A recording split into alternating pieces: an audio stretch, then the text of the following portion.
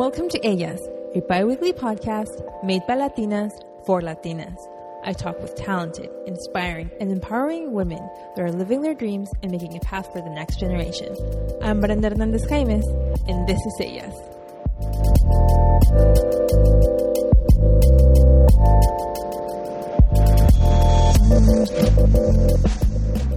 Hello, welcome back. I'm Brenda Hernandez, and on the 11th episode of Ellas, I have a very special guest.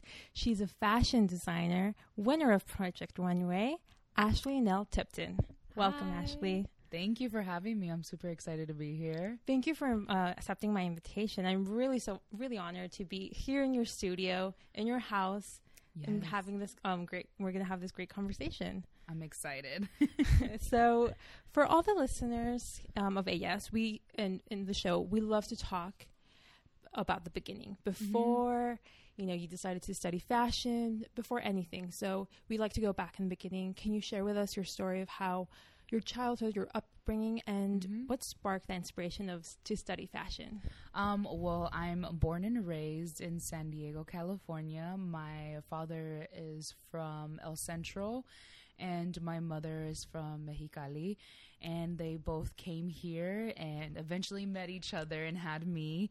I have 3 older brothers and sisters, way older than me, like about 10, 15 years older. So there's a huge age gap. So growing up, I definitely felt like an only child because I had older brothers and sisters that bossed me around.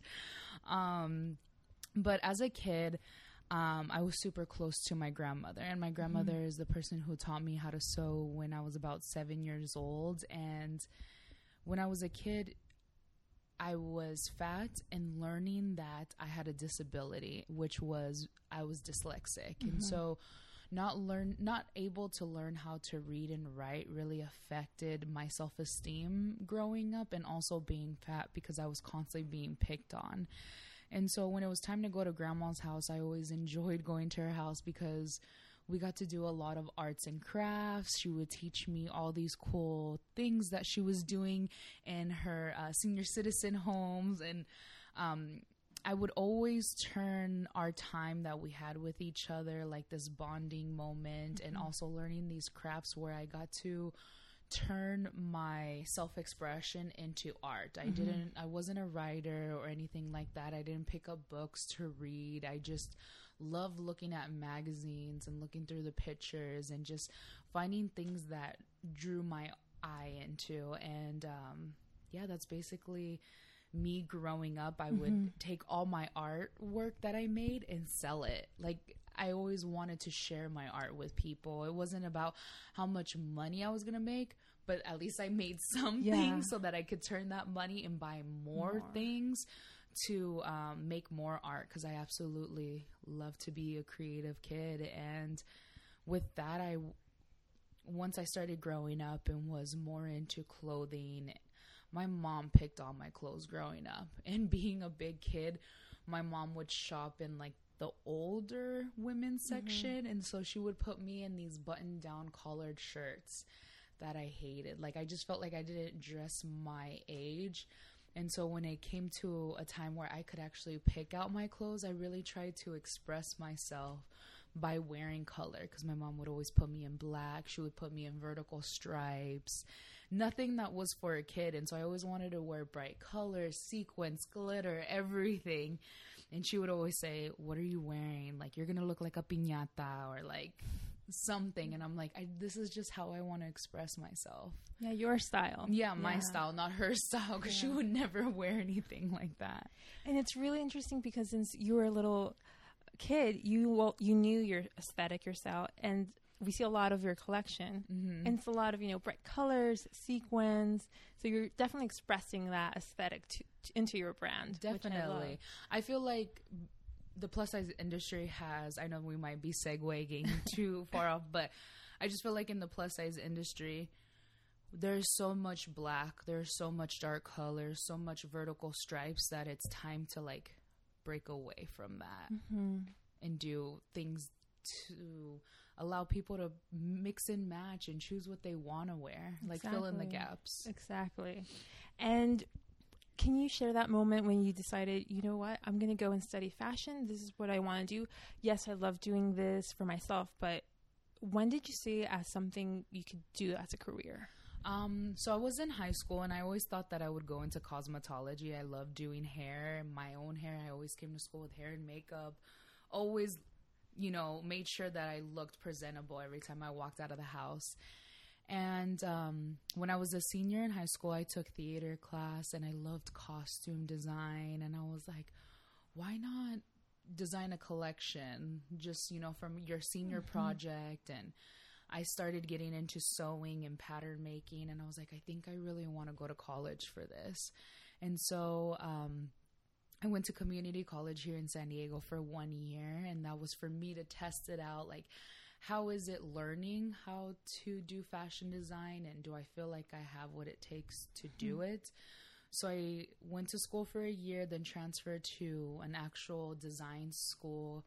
I was ahead of my class. For once, I was like, wow, this is so different. Being a person who's dyslexic and always struggling in school, and to finally be somewhere where I actually understand what I'm learning and I can help students, it was like a whole nother view on life. And I really enjoyed school. So I was like, I think this is what I want to do. And right before I graduated, I started my own business. And that's where Ashley Noel Tipton's designs came from. And I got to go to New York and show my first ever plus size collection. This is all before Project Runway. So I got to show my collection and kind of show this industry who I was at 20 years old, wanting to design for plus size women. And during that of deciding to study fashion, did you receive that support from your parents, and especially from your grandma? Were they like the pillars of like, hey, motivating, like, you should do this because you're great at this? Yeah. My grandma always had faith in me. She always believed in me. She always wanted me to chase after my dreams. My mom was a little closed off. She was like, I don't want you to be designing plus size clothing because I think you're going to stay gordita for the rest of your life. Like, you need to do something else. Like, why don't you become a chef? And I'm like, that doesn't sound right. Why don't you become a doctor? I was like, there's no way that's going to happen. But I think being a Hispanic mother, they know what's best for you, and they always want to share that knowledge and just try to push you to do better than what they've done. Yeah, my mother was encouraging in her own ways. My dad was just like, do whatever is right for you and what you love to do. But it wasn't until my mom actually saw that I could make a business out of this, where she was actually encouraging. And she was like, if you want to start your own business, start it, and you can live under this roof, and you can stay here, and we'll support you in any way. That's amazing. That's good to hear. Yeah. And I was, obviously going through before Project Runway. When was that? Can you tell us that story of being in New York and presenting your collection before Project Runway? How was that like for maybe our listeners who want to be a fashion designer but don't know where to start, how it takes, what it takes? So I was just finishing up college when I decided to take my, I had my senior project from college. I posted it on social media. This is back when Tumblr was first coming out, and Instagram wasn't really big yet. And I had presented or posted my work on Tumblr. And overnight, it was a huge success where people were asking, like, where can I buy your clothing? Can I pull some of your looks or some of your designs to post, like to do editorial? Excuse me. And I was completely shocked. And one of the marketing directors for Full Figure Fashion Week contacted me and was like, I really think that you should be an indie designer at this fashion show. And so my mom, thank God, she was able to pay for my ride and her ride to New York and helped me with everything, like getting everything ready. And it was both of our first times in New York City. And it was really, really nerve-wracking. But at the end of the day, I believed in myself, and I believed in my designs, and I believed that everybody was going to enjoy them as much as I did, because there were things that I wasn't seeing in the plus size industry that I definitely wanted to see as a consumer. Like, I wanted to purchase these things. I wanted to wear them. Exactly. You found a niche, you found something that was lacking in you as a consumer and as a fashion designer. And was that moment when you decided to do Project Runway? I know that this was back in 2012, I want to say.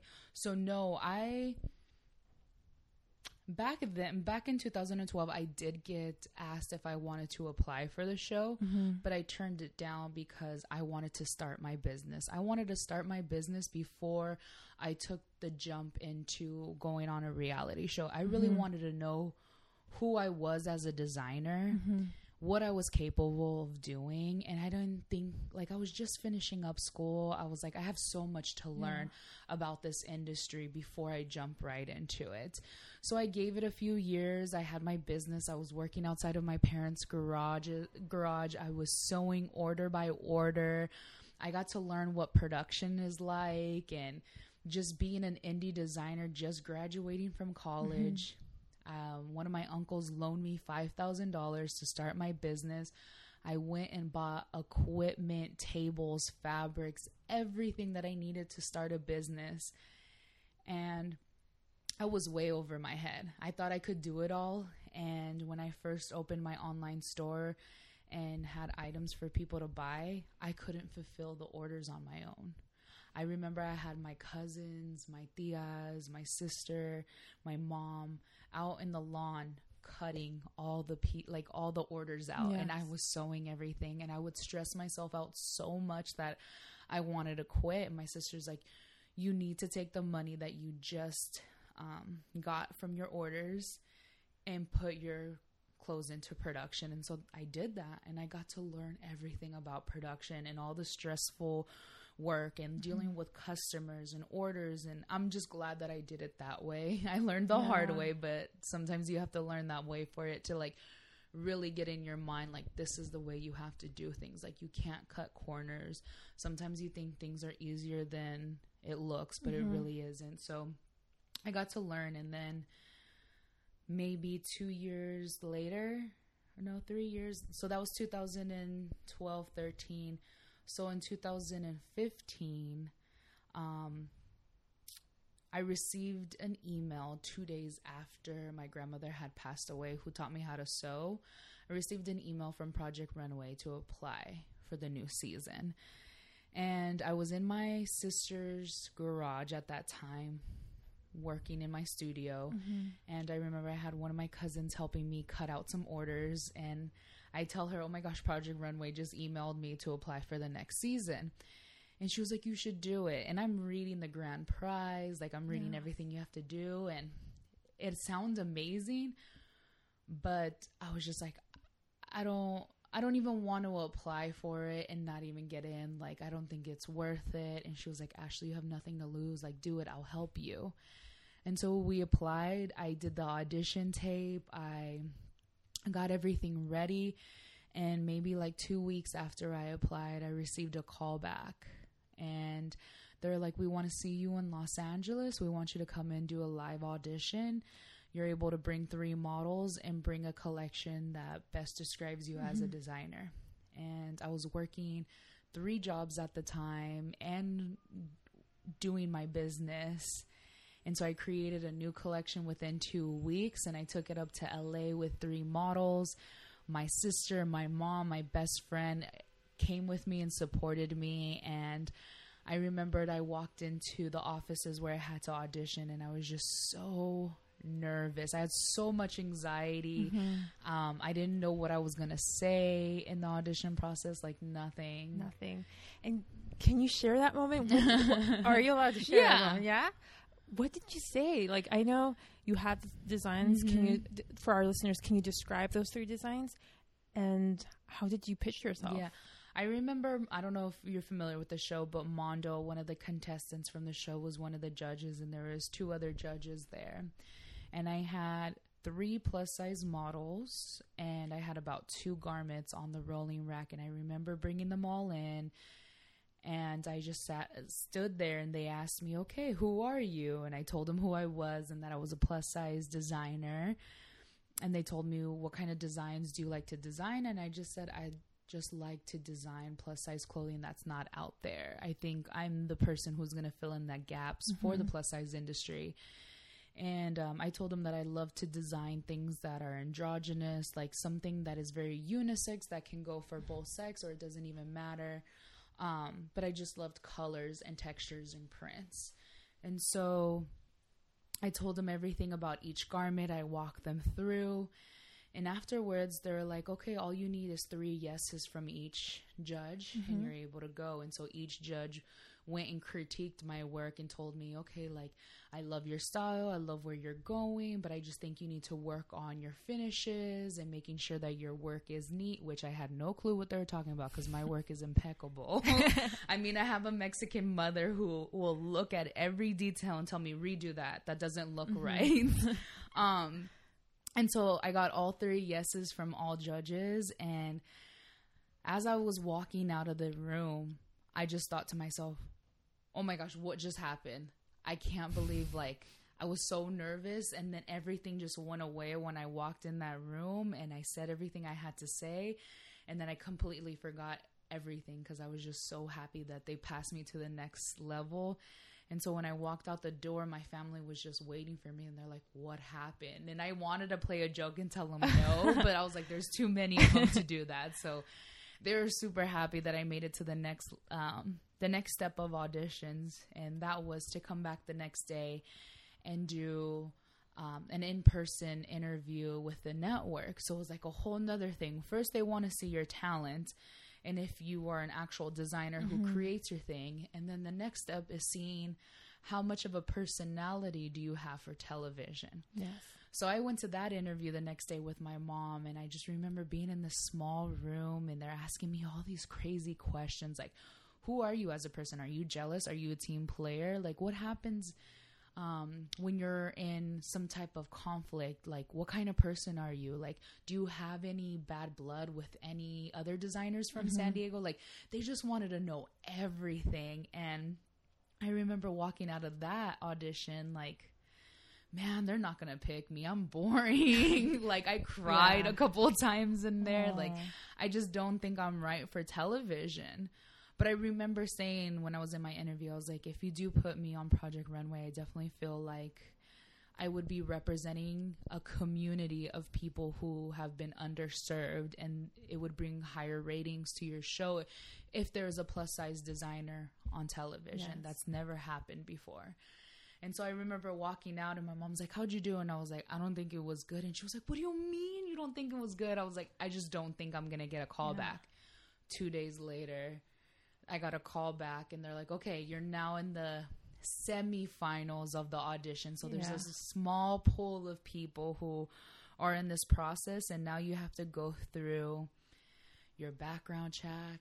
You have to go to the doctors. You have to see a psychiatrist. You have to go take a drug test, like all these things. And then they want like family photos. They want like you have to get everything ready, like if you were going to go on the show. Oh, like everything. Okay. They want your passport, all your information, like past employment, like everything. And then I think I waited maybe 3 weeks or a month after that, and they called me back. And I remember I was in the car with my sister, and I get a call from them, and they're like, Ashley, this is a Lifetime with Project Runway. We just want to let you know, congratulations, you are going to be on the next season of Project Runway. And I was like, I just like was quiet, and they're like, are you okay? And I'm like, yes, I'm just crying right now. Like, I could not believe it. My sister's like, what's going on? What's going on? And so yeah, it was really exciting. And I didn't tell my parents until later on that night, and I recorded it and everything because I wanted to make it special. And I just remember going to their house and telling them like, okay, I'm leaving in a month, and I'm going to be moving to New York for 6 weeks. And they're like, you got it? And I was like, yes, I made it on the show. And so they were super happy. Like, I know my mom was really worried for me because she didn't want, if I didn't get this, she didn't want to have to deal with the rejection, like me getting rejected by something, because she knew how badly I wanted this. But But yeah, I got it. You got and it. And that even made more anxiety for her. yeah. Like her being behind the scenes of everything and like sending me off to New York, it was so hard as a Hispanic mother to like let your children go. Yes. And like not be there to protect them or to like help them in any way. Because my mom was always there, like ready to help me in anything. Yeah, that's definitely something very common in, you know, the Hispanic Yes. community. Like you're as a woman, you're close to your mother, and you know you do everything together. And so I imagine you moving to New York, living, you know, with other designers. Oh yeah. But you're not with your, you know, family. Yeah. And she can't just call me. yeah, because it's 24/7, you know. Yeah, 24/7. You're there for 6 weeks. You're secluded. You have no contact with the outside world. You're not allowed to watch TV. You're not allowed to listen to the radio, look at magazines, read books. Nothing that will tell you what's going on outside, and nothing that will inspire you. It's insane. It's like basically being confined to like a underground bomb. Like I kind of say it's like going. Well, I've never been to jail or rehab, but I can only imagine what it's like to be secluded from the world, and that's what I felt like. I was locked in. And I couldn't talk to my family whenever I wanted to. So that's the side that, as viewers, we don't know. No, nobody knows. Like I wish, like I hope in a couple of years I'll get a deal where I'll get to do a tell-all, because nobody will ever understand what it's like to film reality TV, especially a competition like that, unless you're in it or unless you're one of the people working behind the scenes. But as a contestant, you're on anxiety. Well, this is how I dealt with it. I'm on anxiety every day. I'm not taking any medication or anything like that. Like, you just never know when it's going to be your last day. You don't know who to trust. You don't know who to talk to. Like, I remember coming home after the first 6 weeks, and I told my family, I was like, I haven't laughed in a really, really long time. And they're like, you haven't laughed? Like, nothing's funny? And I'm like, you don't understand, like, what other people may think is funny, I may not think it's funny, but because I'm with you guys, I'm myself, and I can laugh and trust people and have a good time. Like, you're constantly with people who you may feel a sense of closeness with, but they can turn around and say whatever they want about you, or turn their backs on you. Like, you just don't know who to trust, because at the end of the day, it's a competition and you're out to beat that other person. Exactly. And that's like the dark side, you could say. It is. That we don't know. And I really find it unbelievable that as a fashion designer in a reality show, you can't be surrounded by things that inspire you because you're designing. Yeah. How was that like? That is one of the hardest things, is trying to come up with an idea within 30 minutes when they give you the time to. I'm that type of person who loves to listen to music, or look at magazines to get inspiration, things like that. And you're just so closed in that you forget what things look like. Like, my vision wasn't, not my physical vision, but like my mental vision was not there. Like, I couldn't see things. And so it wasn't until I got to the fabric store that I was like, okay, what do I do? Like, the fabric had to inspire me. But then right then, you only have 30 minutes to make a decision, get your fabric cut out, get all the thread, notions, zippers, everything that you need. Because once you leave the store, there's no more. You have to beg someone, beg another contestant if you can have or borrow or whatever that you need. But yeah, you only have 30 minutes to do all of that. Plus, you're on a budget. And everything at Mood is extremely expensive. Like, you could find maybe a nice lace that you want to create something, and it's like $75 a yard. Well, it takes more than 1 yard to create something. And if you only have $100, $200, then that means you're very, very limited to what you get. So you basically had to like scrap in your brain and find inspiration, and then be able to find a solution while getting fabrics and everything. Yeah, you have to, like, especially being on a reality TV show that is a competition, you have to be able to think quickly on your feet, and you have to think of a solution very quickly, and you have to believe in yourself, because if you don't believe in yourself, you're gonna watch yourself drown in the pressure. And I saw a lot of people on the show like just overthink things and just crash under all that. Walking into the show, like, I semi believed in myself, because I was like, okay, maybe I do have what it takes to be on this show. But then again, there's so many other talented people on this show that they saw, as much as they saw in me, they saw in that other person. So it's like, how much am I going to be able to stick around for all 12 episodes and make it to the last one? Like, what do I have to do? And so I really just try to be nice to all the contestants. Like, I don't really have a bad bone in me unless you treat me badly, but I just really try to be a team player, be nice to everybody, and then also just like keep to myself. Like, when I'm working, it's a lot. Yes. It's so much that by the time I came home to create my final collection, I was so mentally drained, exhausted. I couldn't see colors. I couldn't see designs anymore. Like, I could see colors, but I couldn't put things together because I was just so drained. And while you were in that, pressured environment, and, having every week or every, episode being judged with what you created. Yeah. How were you able to, I know, like, you had to go on, but where did you pull that, motivation for yourself, that passion to go on? Where I got that motivation every day was, one, praying to God and my grandmother, because she had just recently passed, that, like, please forgive me for anything that I've done wrong, and also please just give me the strength and creativity and the courage to continue on with this journey. Because, like, I always, like, I don't mean to cry or anything, but I always felt like there was a reason why I was on that show. There was a reason why my grandmother had just passed away. There was a reason why I just received that email. Like, things happen for a reason.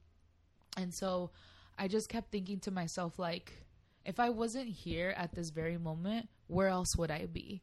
And if I had a decision to make where I would rather be, I would rather be here at this very moment, which is being on the show. Like, I didn't want to be anywhere else. Like, as much as I miss my mom's cooking, my family, everything, I was like, this is the only place I have to be. Like, I just have to do this for 6 weeks. Like, you can do this. Don't give up. Like, you got this. You know what to do.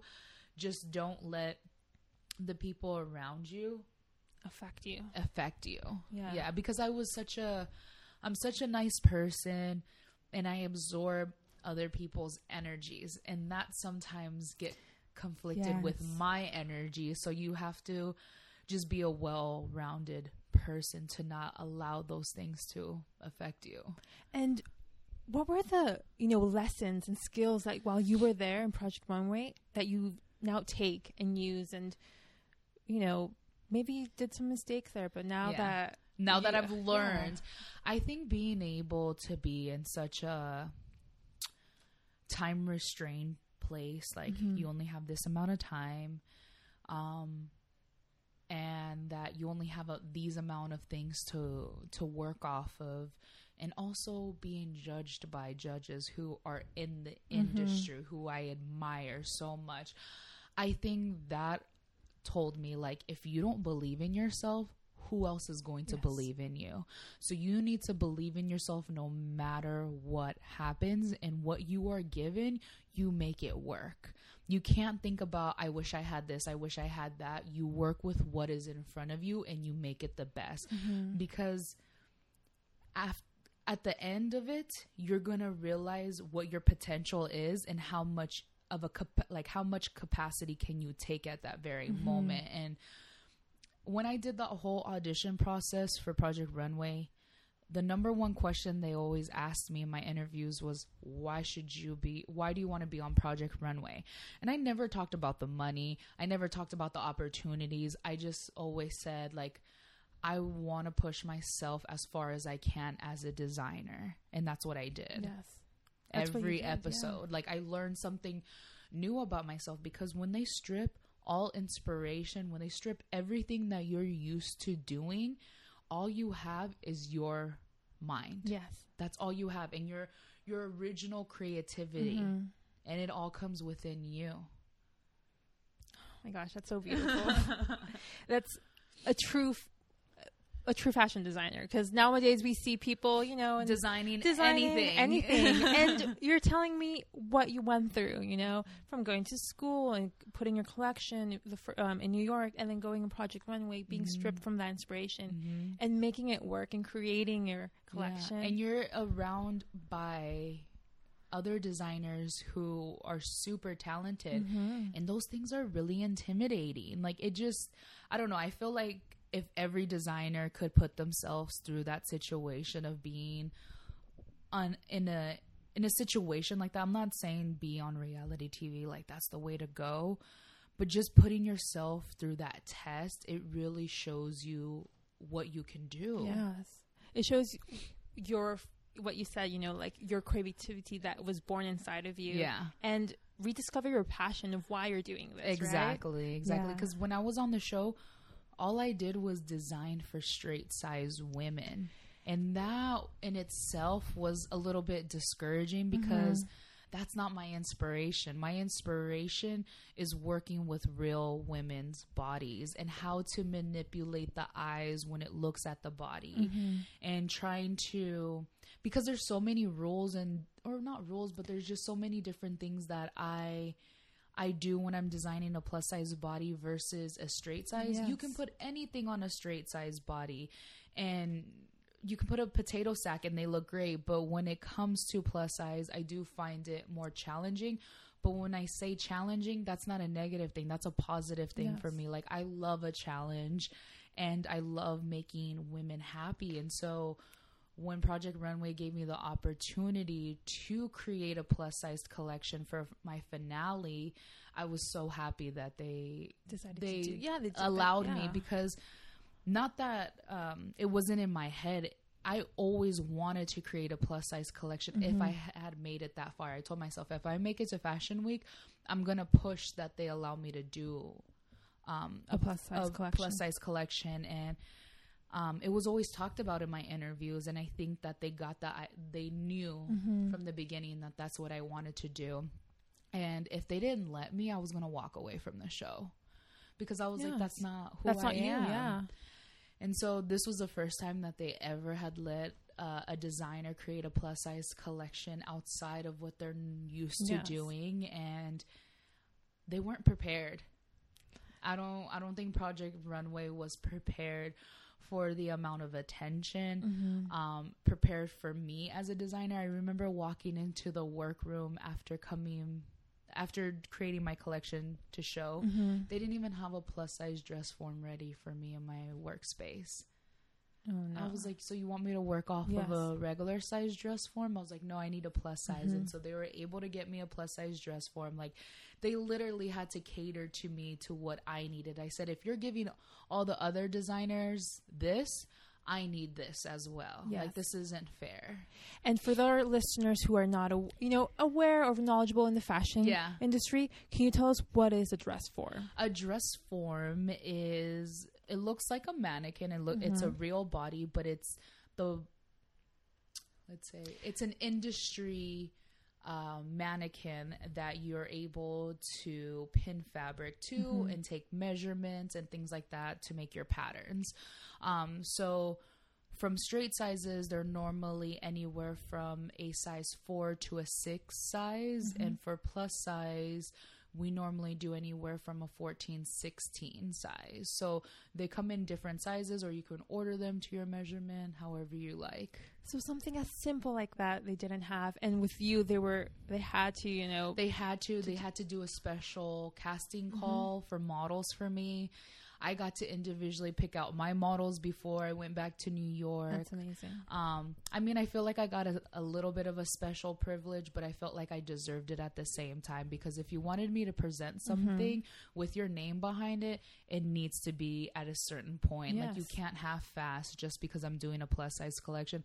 I want the same treatment as everyone else. And what was interesting was when I was talking to the producers right before before I went back to present my collection, they would always check in every few weeks to see, like, how are you doing? Do you need anything? Like, are we good for you to mail everything out once it's done? They would tell me that the other contestants were upset that I was, they thought I was I was getting special treatment, and that I think what it was is they were just super intimidated by me doing something completely different that could mess up their chances of winning. At the end of the day, it's what you present. It shouldn't matter what size you're presenting it in. It's how it looks, how you construct clothing, how you put a collection together, how cohesive it is. It's all about who you are as a designer. And if I'm able to bite more than I can chew, then that's on me. But I'm taking something that's way harder than what you guys are doing. I'm actually presenting something on real women's bodies that I could mess up on.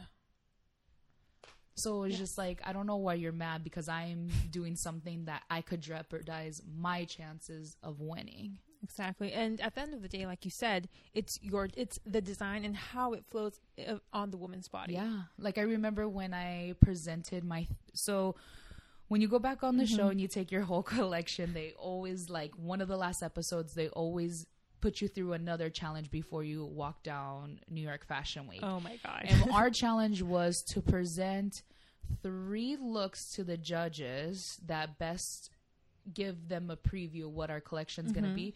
But one of those looks has to be brand new.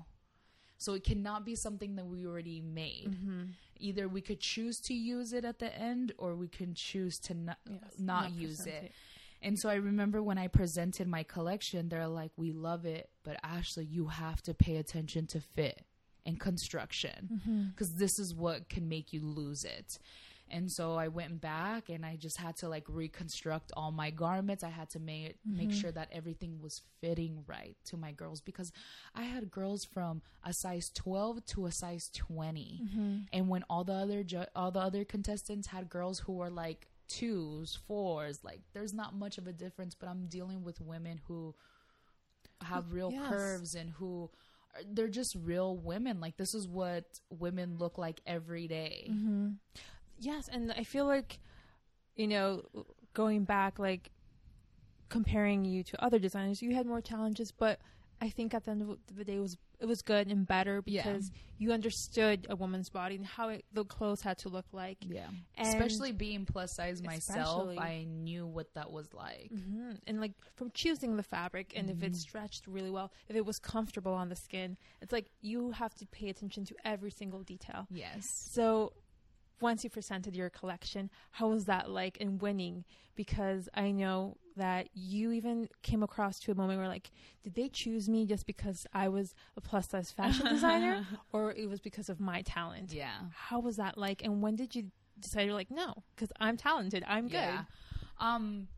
It felt amazing to be able to present a collection that was plus size. It was never done before in New York Fashion Week and on Project Runway. So I felt like I was hitting two milestones for this industry. Amazing. And then also to show that I am Mexican American. Like, a lot of people did not know that I was Mexican at all. And so I wanted this collection from the beginning to just, this was like a tribute to my heritage. And I wanted to show everyone what, Mexico City in the 1950s, and like how florals really play an effect into all my designs. And I love the paying attention to detail. And so when I was creating that collection, all my fabric was white. No one knew that.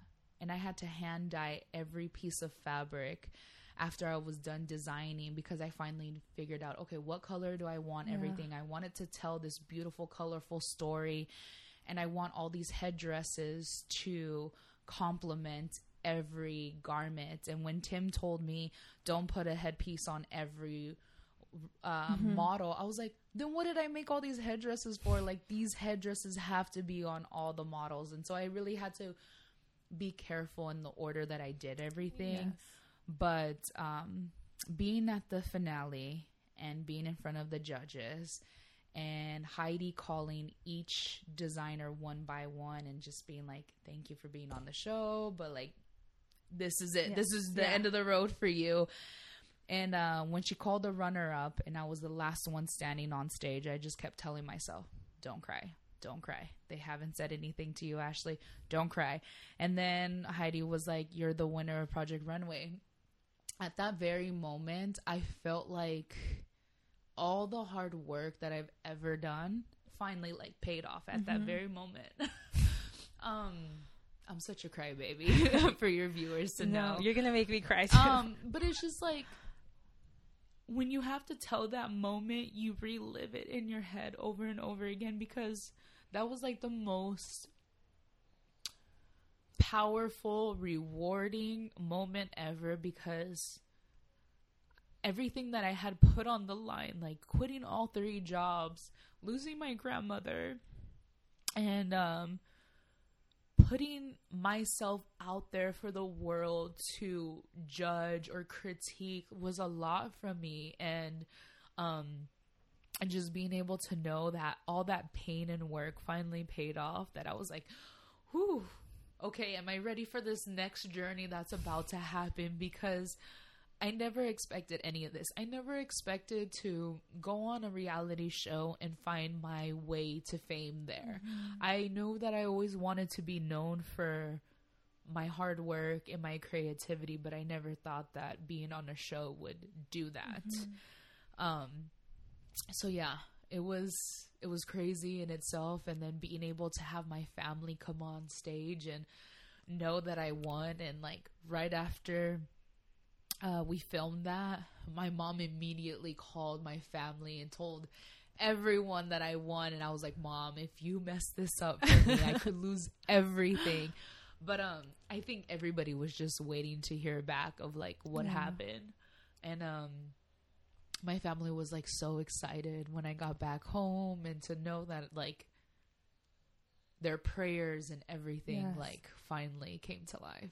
So yeah, if you haven't paid attention, Ashley made history. The first Mexican-American plus-size fashion designer to present her collection in New York Fashion Week and Project Runway. That is something to be proud of, and I'm so happy that you did it. Thank you. And once you won, and you got immediately approached by JCPenney. Yeah, there was numbers of companies who were approaching me. One of the companies that I totally missed and I wish I would have worked with was Disney. I remember Disney. JCPenney's was one of the first companies, and during that time of negotiation, I had a lot of other companies, and like I said, Disney was one of them. And Disney wanted me to create a plus-size clothing line that was inspired by any Disney character that I wanted. And Coco was one that was just being announced that was going to be released in the next couple of years. And so I wanted to get behind Coco, and I wanted to create a whole plus size collection for that. And I also wanted to take like one of my favorite princesses and just turn it into something. Like, they had all these hopes and dreams for me to create a line for Disney fanatics like me who want to actually wear fun Disney clothing. And so because JCPenney's didn't allow me working with them, I decided not to do it. And that was because the opportunity that JCPenney's was giving me, no other company was really giving me that. And that was to be able to create about 4 different seasonal collections. They had over 700 stores around the United States. That meant that I had more access to plus size women than any other company. A plus size woman could walk into a mall and find something for them. We couldn't do that before. We could have to go to Walmart. We had to shop online. Like, we couldn't walk into a department store like everyone else is and be able to shop. And I wanted to be able to help that in the industry. I wanted plus size women to feel welcome into department stores and feel like they can shop for their husband, for their kids, for themselves at the same time. Like, we shouldn't have to divide all of that. And JCPenney's gave me freedom to create whatever I wanted. And the first thing I created was a horizontal crop top. And they're like, horizontal? I said, yes, horizontal. We're not doing vertical stripes. We're doing horizontal stripes. We're going against the grain of everything that people had told us in the fashion industry that we cannot wear. I made it pink and black horizontal crop top. And then when I was deciding on the length of the crop top, JCPenney's wanted to go longer. And I said, shorter. That's not a crop top. I needed to be shorter. So I fought with them all the time to create the things that I wanted to create. And that collection, I had about 18 pieces in my first collection and they sold out. Wow. And I was like, either you guys didn't make enough or your consumer is really enjoying this. Like, I made a pleather, like a fake leather jacket that had this really cool, like it was a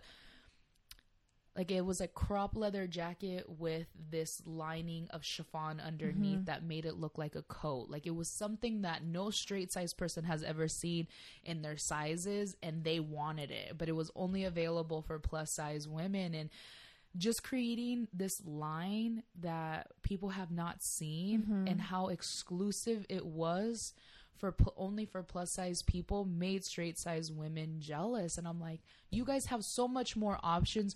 We have nothing. And this is our time to take fashion back. Like, we need to be welcomed into Fashion Week. We need to be in editorials. We need to be on the front cover of magazines. Like, we need our space in this industry, and like put like that plus size women are fashionable, that we don't have to dress down or in frumpy clothes. Like, we want to dress fashionable and with colors, with different type of fabrics. Like, there, I don't believe when somebody says that fabric isn't for plus size bodies. Like, I don't understand what you mean by that, unless it's not breathable. Like, that's the only time that I understand that. But I remember Tim critiquing my work when he came to do his home visit when I was on the show, and he would just critique my work, and he was just like, this could be really for old women. Like, the clothing could be for like a grandma. And I'm like, no, that's not what I'm going for. Like, you obviously don't see the vision that I have going on for this. Yeah, and obviously it was difficult for him because obviously he's a man and his body type was completely different from you and your future consumers, right? Yeah. So can you tell me the lessons, the mistakes, the experiences that you took from JCPenney? Because you mentioned your first collection that your aunts and cousins were helping you ship everything. It was completely different, obviously. JCPenney. They had that covered. So you were just focused with working with a lot of other designers to create what you had in mind. Yeah. So the difference between owning my own brand and designing a line with JCPenney's was the fact that they had access to everything. And I didn't have to think about dumbing my designs down because of cost. Yeah. I could finally say what I wanted to create and they would create it. So all I had to worry about was making sure that what I was creating was going to complement any body type and making sure that it fit correctly. So when we would get samples made, I told them, I need a sample in your normal sample size, which could be like a 14, 16. And then at that time, I was the largest size that they were going to be carrying. So like around a 26, 28. I think they even went up to a 32. And so they were able to get samples for the fit model and for me, and we would compare the two, because when you design something and you have a body shape in mind, sometimes it doesn't translate to other body types. But I wanted to make sure that my line alone transferred to each size the way it was supposed to. So there was a lot of designs. I had like over 40 designs for JCPenney's, and we had to narrow it down after the buyers took in every design. But we had to narrow it down because a lot of things didn't end up working like I wanted it to. And it needed more time to be worked on, but we didn't have that much time because they wanted a quick turnaround. So I'm like, okay, we're going to choose this and this and this. But each thing that was designed, I absolutely loved, and I had my name behind it, because originally they didn't want me to design a collection. They just wanted me to sign my name off on their designs. And I said, nope. You're hiring a designer. Like, they didn't know what they were getting themselves into. I'm like, you're hiring a designer. I know what I'm doing, and we're going to do it this way. Like, I remember I wanted to design a pair of biker shorts, because biker shorts weren't in yet, but they were making their way, and it needed like the celebrities to be wearing it to make it a hot trend. But in my case, I was like, I think we need biker shorts because plus size women, our thighs rub together and we chafe, and it becomes very, very irritating for us that we can barely walk. So I'm like, we need to make biker shorts that we can wear underneath skirts, dresses, and just be able to live comfortably and do stuff. And so they were just like, no, I don't think we really need it. And I kept pushing it and pushing it and pushing it, and they made them and they sold out. Like, they really needed someone like me to come in to design for them. And just kind of open their eyes, because the people who were designing their plus size were not plus size.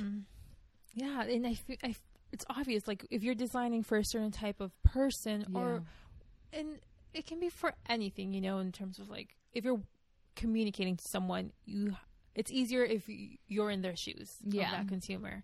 So you're talking about those struggles, and when was that moment where you're like, you know what, thank you for all the learnings here at JCPenney, for all the experience, because thanks to them, you were able to reach a much more larger. Definitely. When was that moment you decided, you know, like, I'm going to go on my own path and create my own brand? Like, I mean, I wish it was on my own, but a contract comes to an end at it was only an 18-month contract. I was kind of happy when JCPenney's let me go, because I understood at a very early time that this wasn't going to be for the rest of my life. Yes. I know that JCPenney's was a company that went back and forth because they were suffering in the industry. I mean, they've been around for so long. And they wanted something else, so they went on and did what they had to do. But I don't think JCPenney's plus size section will ever be successful as it was with me. I'm not trying to sound cocky or anything like that, but nobody knew that JCPenney's carried plus size clothing until I came to be the face of it and was designing, and people were actually wearing it. People still shop at their plus size section and they still think that they're buying my designs, but I haven't designed with them for like over 2-3 years. I mean, I was pretty devastated that they didn't want to bring me on, but that only allowed me to be able to work with other companies and branch out and do other things, because people don't understand, when you sign contracts, you're very limited to what you can do outside of that contract. They had in my contract that I couldn't work with Torrid, I couldn't work with Lynn Bryant, I couldn't work with Target, Kohl's, all these huge companies who did want to work with me. And that's what a contract is. Like, they limit you to what you can do. So after I was done with that contract, I went on and created plus size patterns for Simplicity Patterns, where you can find them at you can find them at Joann's, Walmart, where you can actually go home and create your own garments if you know how to sew.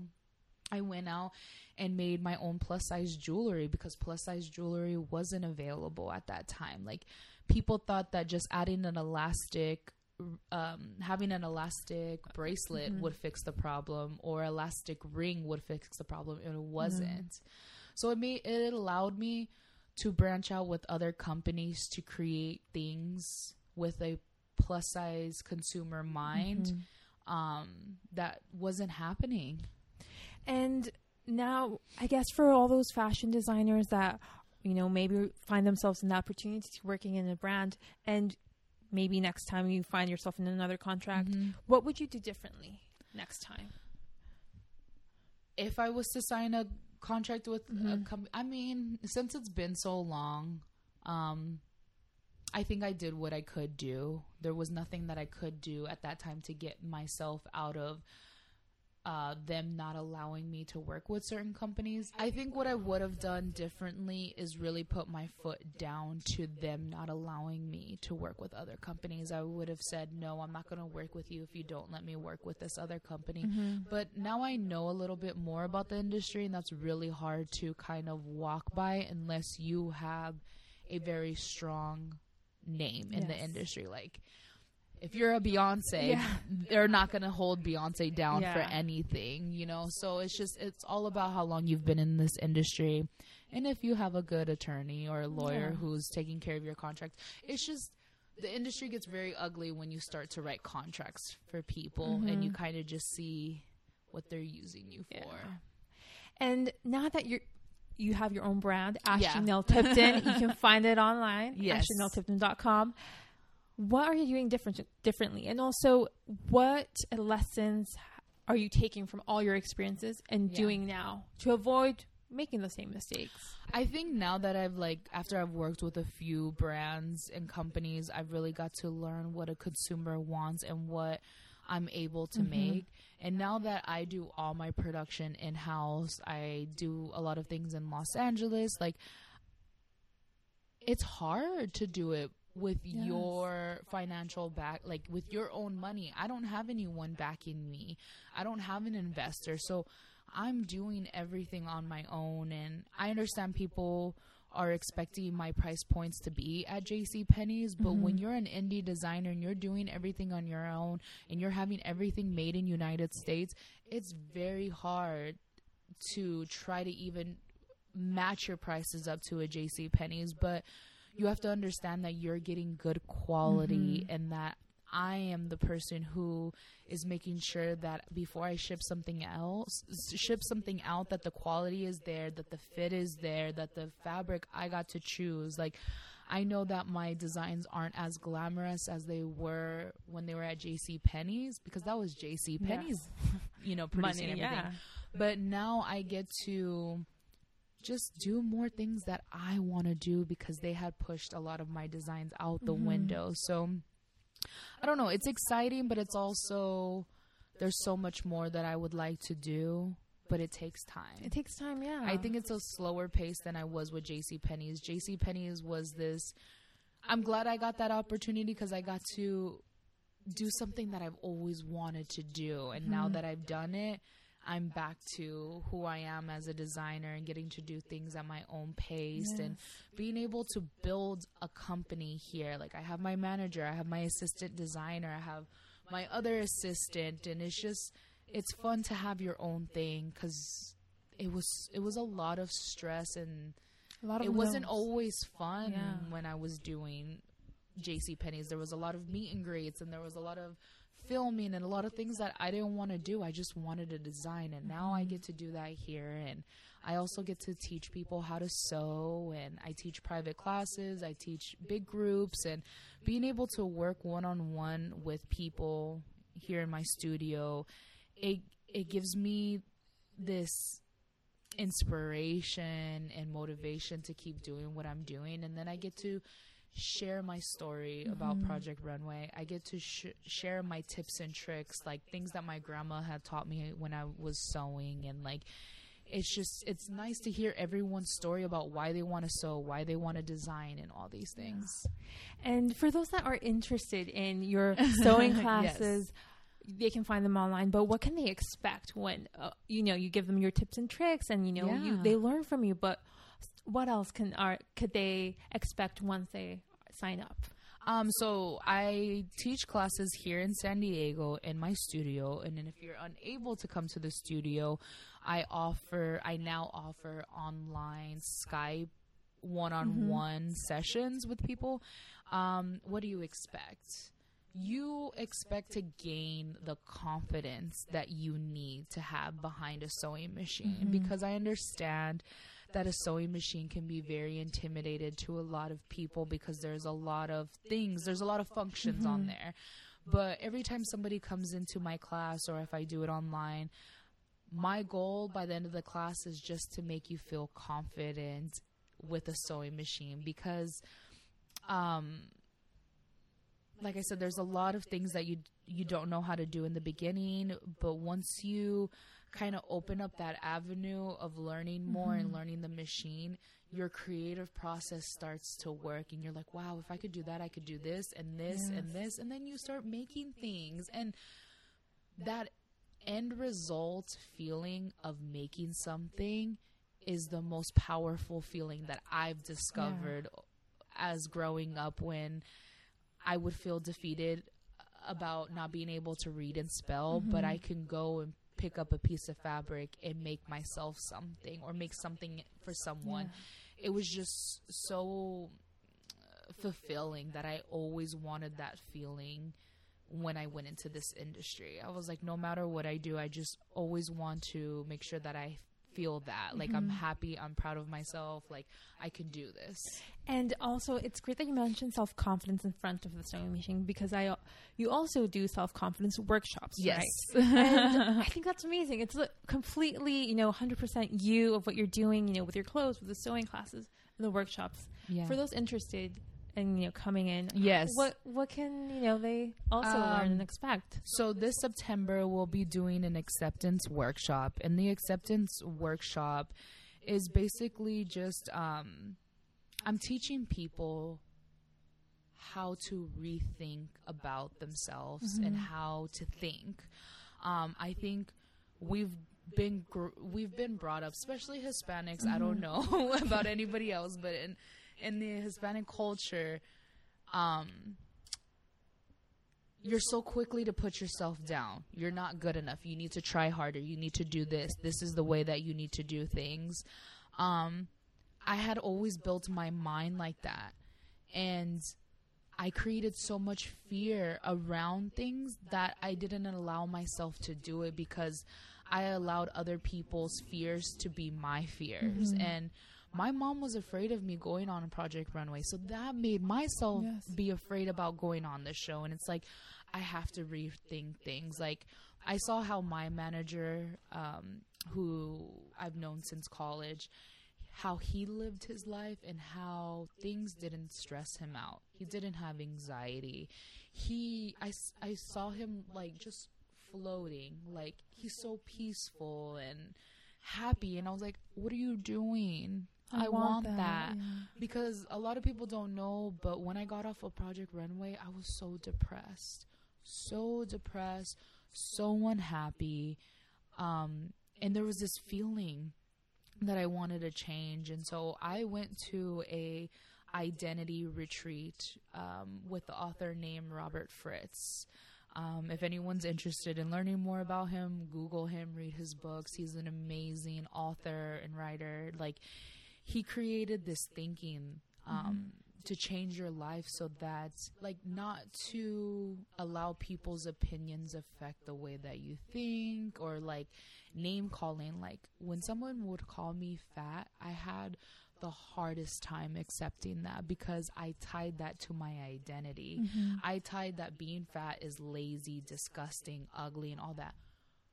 That's my own opinion on that, and someone else can have a different opinion, but it doesn't matter. At the end of the day, if I'm fat, I'm fat. It doesn't mean that's bad or good. Like, it's just a word. And so now I take the word fat as powerful, because I've been able to overcome the negativity of being fat. Like, I don't care anymore that I now have to live and accepting who I am and being okay, because there's nothing wrong with me. You love yourself, and you're creating lovely and beautiful pieces for other women that are just like you. Yes. And for our last question here, yes, and you're talking about how you saw the word fat and what it meant to you, and like what it affected you. If you could go back to little Ashley. Yes. What advice would you give her? There's nothing wrong with you, and to be who you are. Express yourself. Don't hold back.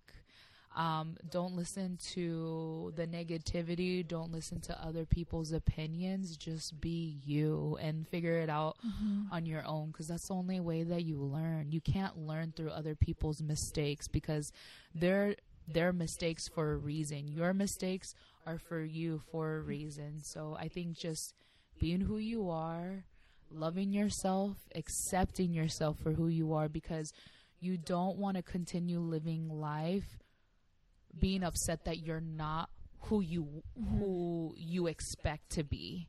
Just be who you are. Beautiful. And for any Mexican American, plus size fashion designer, they're interested in fashion and they want to take that step, but they're afraid, and what would you tell them? Let go of all that fear, because you're going to hold on to that fear for the rest of your life, and you're going to regret that you never did it. So just do it. Just do it. Like, it doesn't matter. Don't think about what someone's going to say or the fear. Just do it, because you're going to be so much more relief and happy with yourself that you did it, and proud. Beautiful. Oh my gosh. Thank you, Ashley, so much. Thank you for your words. Thank you for sharing your story. No, of course. I think our listeners are going to learn a lot from fashion and, to inspire them to continue on their path. And thank you for doing amazing things, for making history, for designing beautiful clothes for plus-size women, and just being you, being yourself. Aww. And thank you. Thank you. I appreciate it. I thank both of you guys for coming out here, making the drive from LA to San Diego, and also allowing me to talk about these things. Yeah. I mean, it's been a while since I've done a podcast, but I hope whatever it is that I said, or how people take this information as inspiration to whatever it is that we're doing, because I was once where they're at now, and look where I'm at. If you would have asked me years ago, I would have never thought that I would be in this place now. So it's all about taking chances. Yes. Even if you're scared, just do it. Just do it. And where can our listeners follow you? You can find me on any social media site: Facebook, Twitter, Instagram at Ashley Nell Tipton, or Ashley Nell Tipton Designs. Awesome. Well, I hope they can follow you and they can, look at your collection and your sewing classes and workshops. And thank you for listening to another episode of Ellas. You can send us an email. I would love to share your story. It's at ellasthepodcast@gmail.com. That is ELLAS the podcast, or follow us at Ellas the Podcast. At Instagram, that's ELLAS the podcast, or follow me at Bren_Jai, BREN_JAI. Thank you again, Ashley. This was amazing. I love this episode and having the conversation with you, and I'll be seeing you in 2 weeks. Bye-bye. If you've been listening to Ellas for a while, you know that I'm a big supporter of providing a platform for Latinas to share their stories and inspire current and future generations of women. With that said, I'm looking to get this podcast into the lives of more amazing Latinas just like you. You can help by going to Apple Podcasts and write a review. Tell me what you think and leave any number of stars. It would mean the world to me. Thank you in advance. Ellas is produced, hosted, and edited by me, Brenda Hernandez Jaimes. And thank you to Shro, who created our theme song. This is Ellas.